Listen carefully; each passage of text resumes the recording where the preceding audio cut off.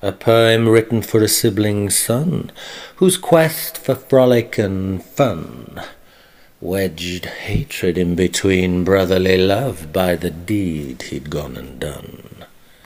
It's difficult to understand the parable of the prodigal son, especially if you're looking through the eyes of the hard-working one, who, through restraint and strife, hath managed with diligent life to toil and till the farm in order to fill empty belly and winter barn.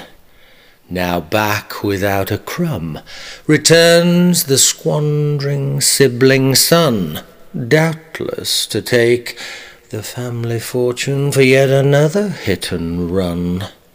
Better remember this of the prodigal son: he who tiddled away everything from dad and mum, let him now work the rise and fall of a burning sun, whilst you yourself seek out some fun.